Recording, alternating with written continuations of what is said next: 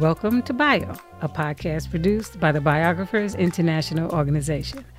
Bio is devoted to promoting the work of biographers and advocating for biography as a genre with the support of biographers and biography lovers worldwide.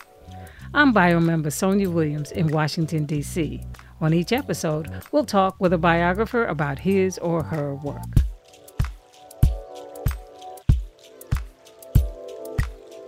This time, I spoke with award-winning author Mark Lee Gardner about his latest book, The Earth is All That Lasts: Crazy Horse, Sitting Bull, and the Last Stand of the Great Sioux Nation, published by Mariner Books in June of this year. Mark Gardner has written 8 previous books about historic figures in the American West.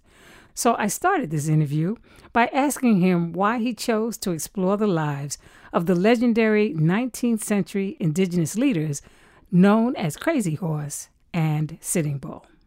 Well, Crazy Horse and Sitting Bull were probably the greatest Lakota leaders and warriors of the 19th century. They consistently fought and resisted the encroachment by Euro-Americans upon the Lakota homeland, which is mostly the northern plains of the United States, north of the Platte River and all the way up into Canada. Always been interested in history from a child, but I have a very vivid memory of visiting Little Bighorn Battlefield on a family vacation. And that pretty much hooked me on this story. But I have to say that what I was hooked on then was George Custer. I was fascinated by the story of over 200 men wiped out and no one left to tell the tale, so that was very intriguing and really grabbed a hold of me as a child. But now I've done a lot of work for the National Park Service in my career, and I've written the guidebook for Little Bighorn Battlefield. I wrote a short biography of George Custer for the National Park Service, and I've really been drawn to the story of these leaders who were fighting desperately to just maintain their culture. And like I said, to maintain their homeland. And it's a tragic story, but it's also an inspirational story because these 2 men never signed a treaty. They never agreed to reservation boundaries, and they really just wanted to be left alone. But the sad tale is the United States government was not going to leave them alone. Exactly. And if people know anything about Sitting Bull and Crazy Horse, they know the association with the battle at Little Bighorn. So what was the story behind that? The Battle of Little Bighorn its beginnings are in discovery of gold in the Black Hills. The Black Hills are in southwestern South Dakota, and I think a lot of people will know the Black Hills from Mount Rushmore National Monument. Mount Rushmore is in the middle of the Black Hills. The Black Hills themselves were kind of almost like their own little continent or island. I mean, it was a higher elevation coming up out of the Great Plains, forested, and it was held sacred by the Lakotas themselves. But also it was a place where they had resources, where they could go for their lodges, for buffalo. It was just central to their life and their religion, very sacred. It was acknowledged in the Treaty of 1868 that most of the Black Hills belonged to the Lakotas. But once the gold is discovered in the Black Hills, there's these flood of Euro-American, mostly white miners. They're ignoring the Treaty of 1868. The U.S. Army pretty much gives up on keeping miners out, and the administration of President Ulysses S. Grant decides that we have to get the Lakotas to change the treaty terms and cede over the Black Hills to the United States. They try to buy it from them. That doesn't work. The negotiations break down, and the United States government, they really see the troublemakers in their eyes are the followers of Crazy Horse and Sitting Bull, who refuse to give up any land to the United States government. And so their strategy is, once they've defeated Crazy Horse and Sitting Bull, it'll be easier to persuade their followers and the other Lakotas to sign a new treaty, giving up the Black Hills. So that's what sets forth this campaign that results in the Battle of the Little Bighorn. The United States Army sends essentially a 3-pronged attack. They have 3 different columns. They're going into the heart of Lakota lands. They have an idea that most of these anti-treaty followers of Sitting Bull are on the areas around the Little Bighorn River and the Rosebud, and they send these different columns in. And George Armstrong Custer's, his 7th Cavalry, is one of those strike forces that's sent in to find the village and to attack. What happens is Custer gets there before the other forces or other columns do. In fact, one of the columns under General George Crook is soundly defeated at the Battle of the Rosebud. And because of the distances involved, Custer doesn't know that this other army has been repulsed. The Lakotas know that there are troops that are looking for them. But as I said before, they really want to be left alone. There's probably as many on this village on the Little Bighorn River. There might have been as many as 5,000 souls there with maybe 1,500 to 2,000 warriors. And they've defeated one army, and they didn't know about the approach of Custer and his 7th Cavalry. So they are surprised. But on the other hand, they quickly rally, and Custer makes the mistake, a huge mistake. He had divided his regiment into 3 fighting battalions, hoping to kind of surround the village, but he had no clue as to how huge this village was. And by dividing his force, the Lakotas and the Cheyennes and their allies were able to hit these individual battalions separately and defeat them. And Custer had over 200 men in his battalion with him. And on Last Stand Hill, as it's known today, his entire unit or battalion was destroyed. Wow. But it was a great victory for the Lakotas, and they had no idea who George Custer was. They did know him as Longhair, but nobody knew Longhair was there. They just knew that these were Bluecoats and Long Knives, and they were coming to kill them. When you talk about Bluecoats and Long Knives, what were those names? What did that? So that's the translation of Lakota names for soldiers. A Bluecoat could be any soldier because their uniforms are blue. Long Knives refer specifically to cavalrymen because they traditionally carry sabers. At the Battle of the Bighorn, they had left their sabers behind. So the soldiers were armed with their Springfield carbines and a Colt 6-shooter single-action Army revolver. Lakota warriors, Cheyenne warriors, they had a whole array of weapons. Many of them were still fighting with bows and arrows, but others had more modern weapons. And so the soldiers were being struck by both arrows as well as bullets.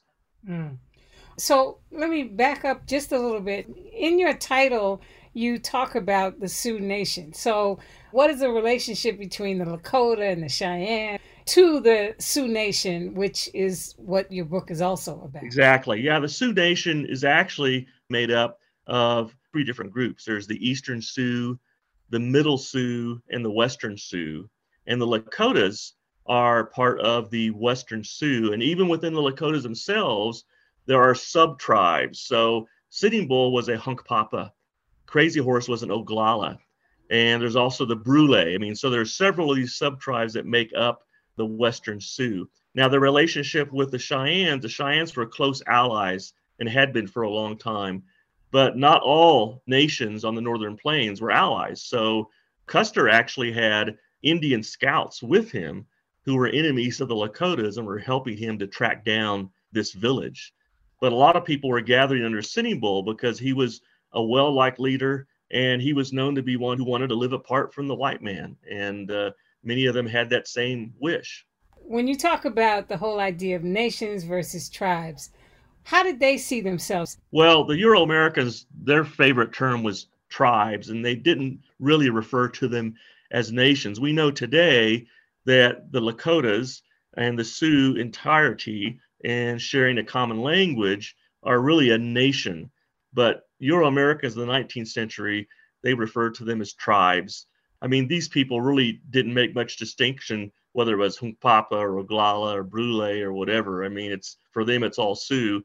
And Sioux wasn't even a name that they called themselves anyway, which is why I tend to refer to them by their own name, which is Lakota. And again, that's the Western Sioux, and that encompasses Sitting Bull's people and Crazy Horse's people, and all those that actually, were part of that treaty that encompassed the Black Hills and large sections of western South Dakota.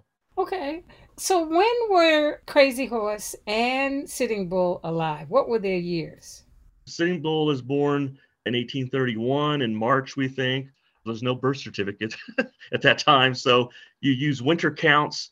The way Indian nations kept track of the years was on a hide or a piece of paper. They identified each year by a remarkable event. And so you might see a picture for 1831 of a steamboat, or what was called a fireboat.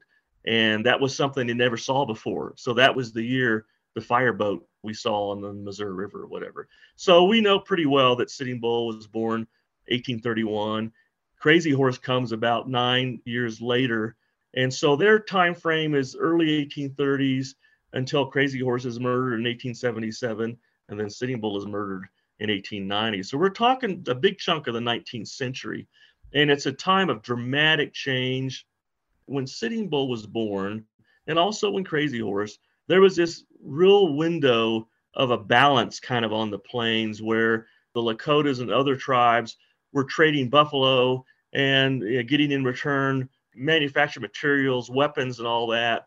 And it was fairly ideal for this buffalo culture as long as they could keep other Euro-Americans out. The Lakotas didn't mind white traders because the bartering system helped them to acquire things that they needed. Then the traders don't want their land. They just want to trade for hides and robes. But what happens is that you have this influx with the Oregon-California Trail. When gold is discovered in Montana and Colorado, it's just this huge encroachment on their territory. And these people aren't just taking gold, but they're burning wood along the rivers, resources for fuel. And they're also hunting buffalo. So they're reducing the number of buffalo for the Lakotas and other tribes. Sitting Bull always welcomed traders. He didn't want soldiers, he didn't want settlers, and he hoped to maintain this homeland of the Northern Plains in that kind of balance. But that was not to be. He could not keep them out. And the U.S. government wasn't going to leave them alone. They were going to make sure that they were going to get that land, no matter if it took war or diplomacy. But if it took war, they were definitely willing to do that, and that's what happened. One of the things that I found fascinating about your book is that you deal with the lives of these influential leaders, Sitting Bull and Crazy Horse. But it's really fascinating to me the amount of rich detail that you provide, not only about the battles, specifics about how the battles progressed and what happened, but also the clothes they wore, their relationships with the women in their lives and the children, and even how they spoke. So how did you find these rich details? What kind of research were you able to conduct, and where did you conduct the research? Sure, and that's exactly what I love to talk about. So I have to credit several Lakotas for that information. Fortunately, in the late 1920s and early 1930s, there were really a slew of researchers, historians, authors who traveled to the various reservations in South Dakota and elsewhere to interview people that knew Crazy Horse and Sitting Bull. Some of the best information I had access to was actually interviews by another author in the late 20s and early 30s. His name was Walter Campbell. He went by the pen name Stanley Vestal. And Vestal wrote a biography of Sitting Bull, and he interviewed extensively all these different individuals who were still alive then that had been followers of Sitting Bull or who had encountered Sitting Bull. A couple of the best sources were his nephews, One Bull and White Bull. And so a lot of the quotes that you see from Sitting Bull are recollections from his nephews. I mean, they had very vivid recollections of Sitting Bull's response to various events or his actions at different battles. And Walter Campbell, I mean, he had great questions because he asked about what kind of shield did Sitting Bull carry? What did he wear? So a lot of those details were in those interviews, which are now at the University of Oklahoma in the special collections, and they're actually digitized. So you can go online and see the actual notebooks that Campbell had with him. And of course, credit also goes to his Lakota interpreters. He had to have an interpreter. But then together with that, one of the great things that benefited my research today, literally millions of newspaper pages have been scanned and digitized. And you can go online, and there's 4 or 5 different newspaper sites. And what I found and was so grateful for, there were also interviews conducted with individuals in the 19th century. And some of these had never been seen before. So I was able to access where a newspaper correspondent interviewed somebody that participated in the Battle of Little Bighorn. And this warrior gave his recollections. And even into the 1930s and 40s, the anniversary is kind of always a time for a reporter to say, oh, let's do an article about the Battle of the Little Bighorn. Right. And he would find one of these old survivors, like a guy named Dewey Beard, who was Lakota, and he would interview him. And yeah, I was 16 when the battle happened, and he would tell what he could. So I could combine that with these interviews taken by historians. We also had a couple of phenomenal women in around 1930, Marie Sandoz, who was also a well-known author, and her very good friend Eleanor Hinman. They went out west in this old jalopy from eastern Nebraska and went to the Pine Ridge Reservation, and they interviewed many people that had known Crazy Horse. One of his good friends was still living, a man named He Dog, and he had very rich recollections. He rode with Crazy Horse. He fought at the Battle of the Little Bighorn. So just very fortunate to have these interviews. On top of that, many of these warriors drew drawings of their coups, their battle feats. So we actually have drawings by Sitting Bull of the various episodes in his career as a warrior, where he's shown, this is when he had a battle with Corporal Dilts. And you can see the wound that Sitting Bull shows on himself. They call them ledger drawings. There's lots of these. And so that also gives us a nice idea of the types of dress that was being worn. And even though they're, we would consider them somewhat crude, still, if Sitting Bull draws a blanket coat on him, it's winter, it's cold. If he doesn't have a coat on, well, then it's something that occurs in the summer. And again, we have a very rich artifactual record. A lot of these dress, clothing, beadwork, eagle feather headdresses are preserved. And I've gone to many museums and able to look at these things firsthand. I've seen artifacts that actually belong to Sitting Bull, as well as a few items, not as many items to Crazy Horse.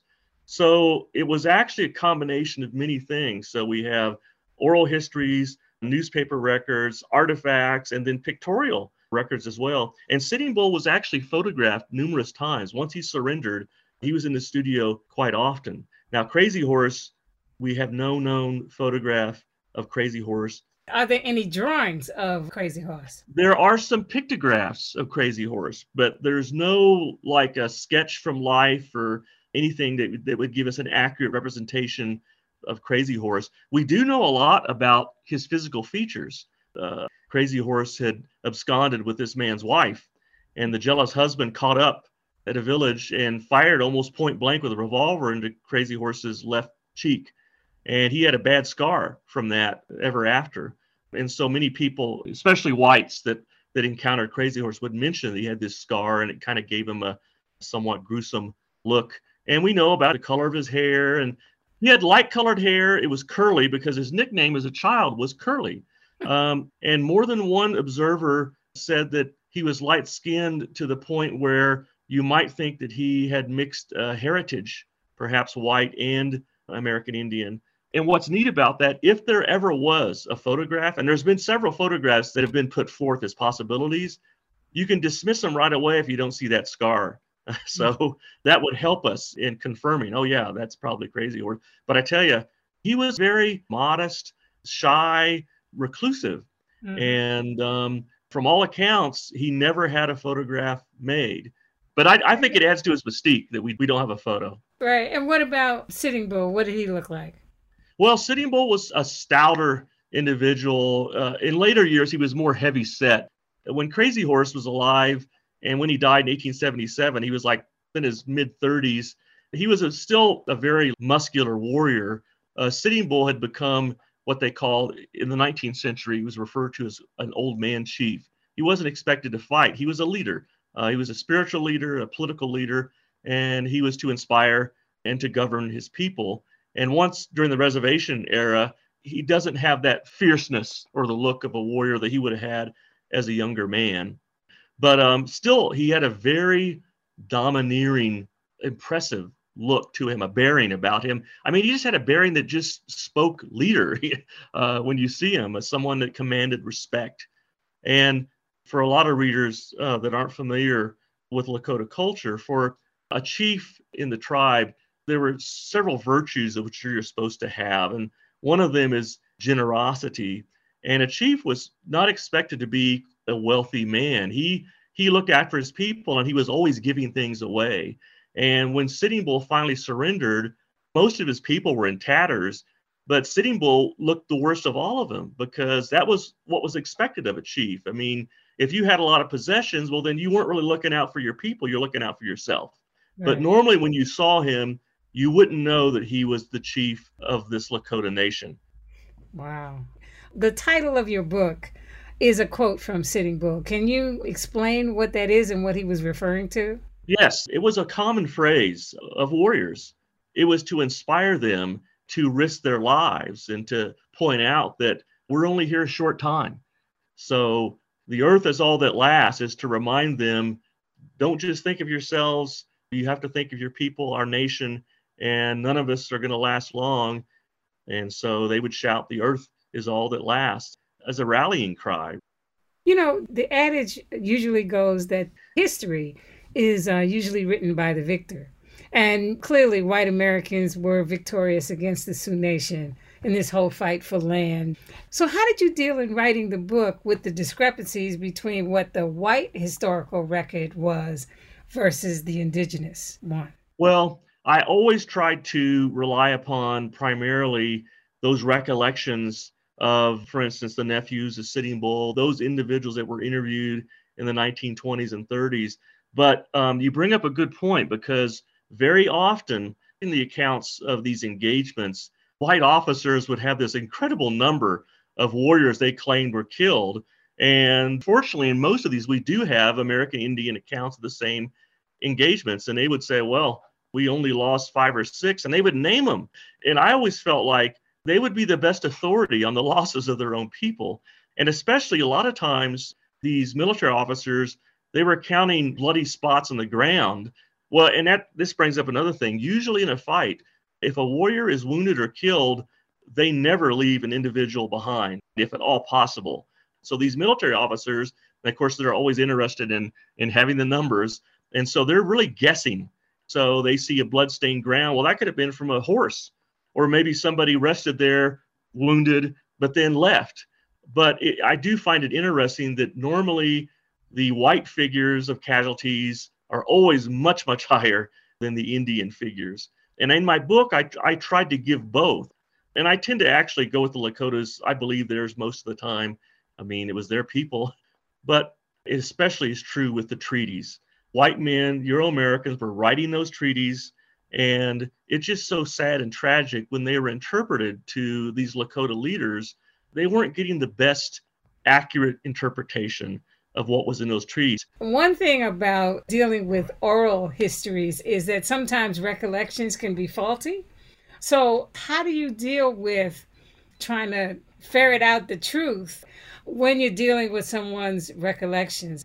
Sure. Well, some of it's a leap of faith. I mean, if one bull says his uncle said this or whatever, one bull was there, you heard it in person, and I tend to trust him. And the other thing I do is that I try to match something up with combined sources, as far as like, does this fit Sitting Bull's character or personality? Do we know that he felt this way or acted this way? And then two, I made a point of not consulting, say, oral histories done in the 21st century, for people living today. I only wanted oral histories of people that actually knew Crazy Horse or Sitting Bull, or actually participated in the things that I was writing about. Somebody that was a little Bighorn veteran, or fought at one of the various engagements I talk about. What was your decision about the way in which you referred to Sitting Bull and Crazy Horse? While that's what their names translated to, that was not their Lakota names. Was there any consideration as a writer to say, well, let me at least, put in the names as they appeared in their language, as opposed to just what the names translated to? Yes, I did give that a lot of thought, and I rarely give, maybe once or twice, what Crazy Horse and Sitting Bull's names are in Lakota. And I made the same decision with a lot of words, and it was a really tough decision, but I leaned towards narrative, and I wanted it to be able to flow, and I didn't want the reader to get hung up on a pronunciation of a Lakota word. Now, with the tribes themselves, of course, I use Lakota, I use Hunkpapa, I use Oglala, but my feeling is that I wanted to keep the narrative flowing, to me, for English readers, I felt the translated words were more evocative, like long knives and 3 stars and long hair. I felt that gave an imagery that I just preferred over using the Lakota spelling. But I could see someone going the other way. But I just felt for narrative itself, I wanted it to flow on the page, and I just didn't want a reader getting hung up. And many of these Lakota words, there are a lot of accent marks, and I'm not even going to try to pronounce some of them myself, and I've been looking at them for 5 years. So anyway, so that was the decision I made in writing the book, and I hope it's the right decision. We'll see, I guess. What drew you to these two men in particular? I just find them so inspiring because of their principles. They always resisted. They never signed a treaty, even though there were other leaders who did. And Crazy Horse, when he finally, in 1877, in the winter, when his people were starving, Sitting Bull decided, I'm going to take my followers to Canada. So he was in exile for 4 years. But what I so admired about Crazy Horse in that moment, he said, why should I leave the land that's ours? And he decided to stay. And because of starvation, he had to surrender. But that principle of this is our land and it's not right, and we're going to fight until we can't fight. And so I admired that about them, their principles. And they were such true leaders. It seemed like every thought was for their people and for their followers. And the other thing about both Crazy Horse and Sitting Bull was that they were these incredible, legendary warriors. We don't always think about that with Sitting Bull, but Sitting Bull, he started his career as a young man and a warrior. And that was part of climbing into leadership, was your ability to lead fellow warriors. And so he was just as much a warrior as Crazy Horse in his younger days. And so I admired their fighting abilities, which are legendary. I just think they're such inspirational individuals. And they continue to inspire to this day, whether it was the Wounded Knee takeover of 1973, the Dakota Access Pipeline protests. I think a lot of people, and especially Lakotas, can look back and be inspired by these two men who ultimately gave their lives for their people. What was the most challenging aspect of writing about these two gentlemen? Well, Crazy Horse was probably more challenging in that when I write a book, I like to see a lot of their words that have been spoken. I like to see quotes. We don't have a lot of words that were recorded by Crazy Horse. So as I told my agent, Jim Donovan, I said, Jim, I'm going to use every single quote I can find of Crazy Horse. Whatever he said, it's going to be in the book, which it is. I do think that quotes really immerse the reader. It gives you insights. Probably the overriding challenge was that it's a completely different culture from what I grew up and experienced.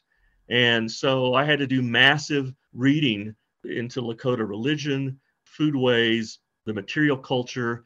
And fortunately, there's a lot of that literature out there. Mm-hmm. But still, I mean, there's this culture gap, and I really wanted to write their perspective. And then the other challenges are just, you don't want to drown the reader in detail. And there was so much going on in that period from the 30s up through the 90s. I mean, it seemed like there was one battle, one treaty after another. And actually, there was one treaty after another. And each time, as Sitting Bull said, each time there's a treaty, we lose land.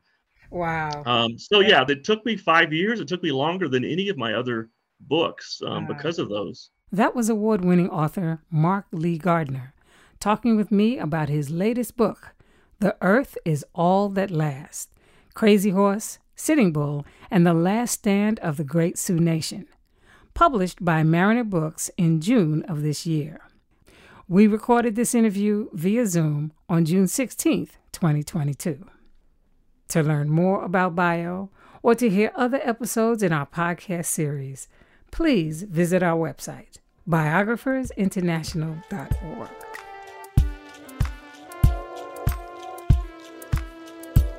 I'm Bio member Sonia Williams in Washington, D.C. Alani Hodge created our theme music, and until next time, thanks so much for listening and have a fantastic day.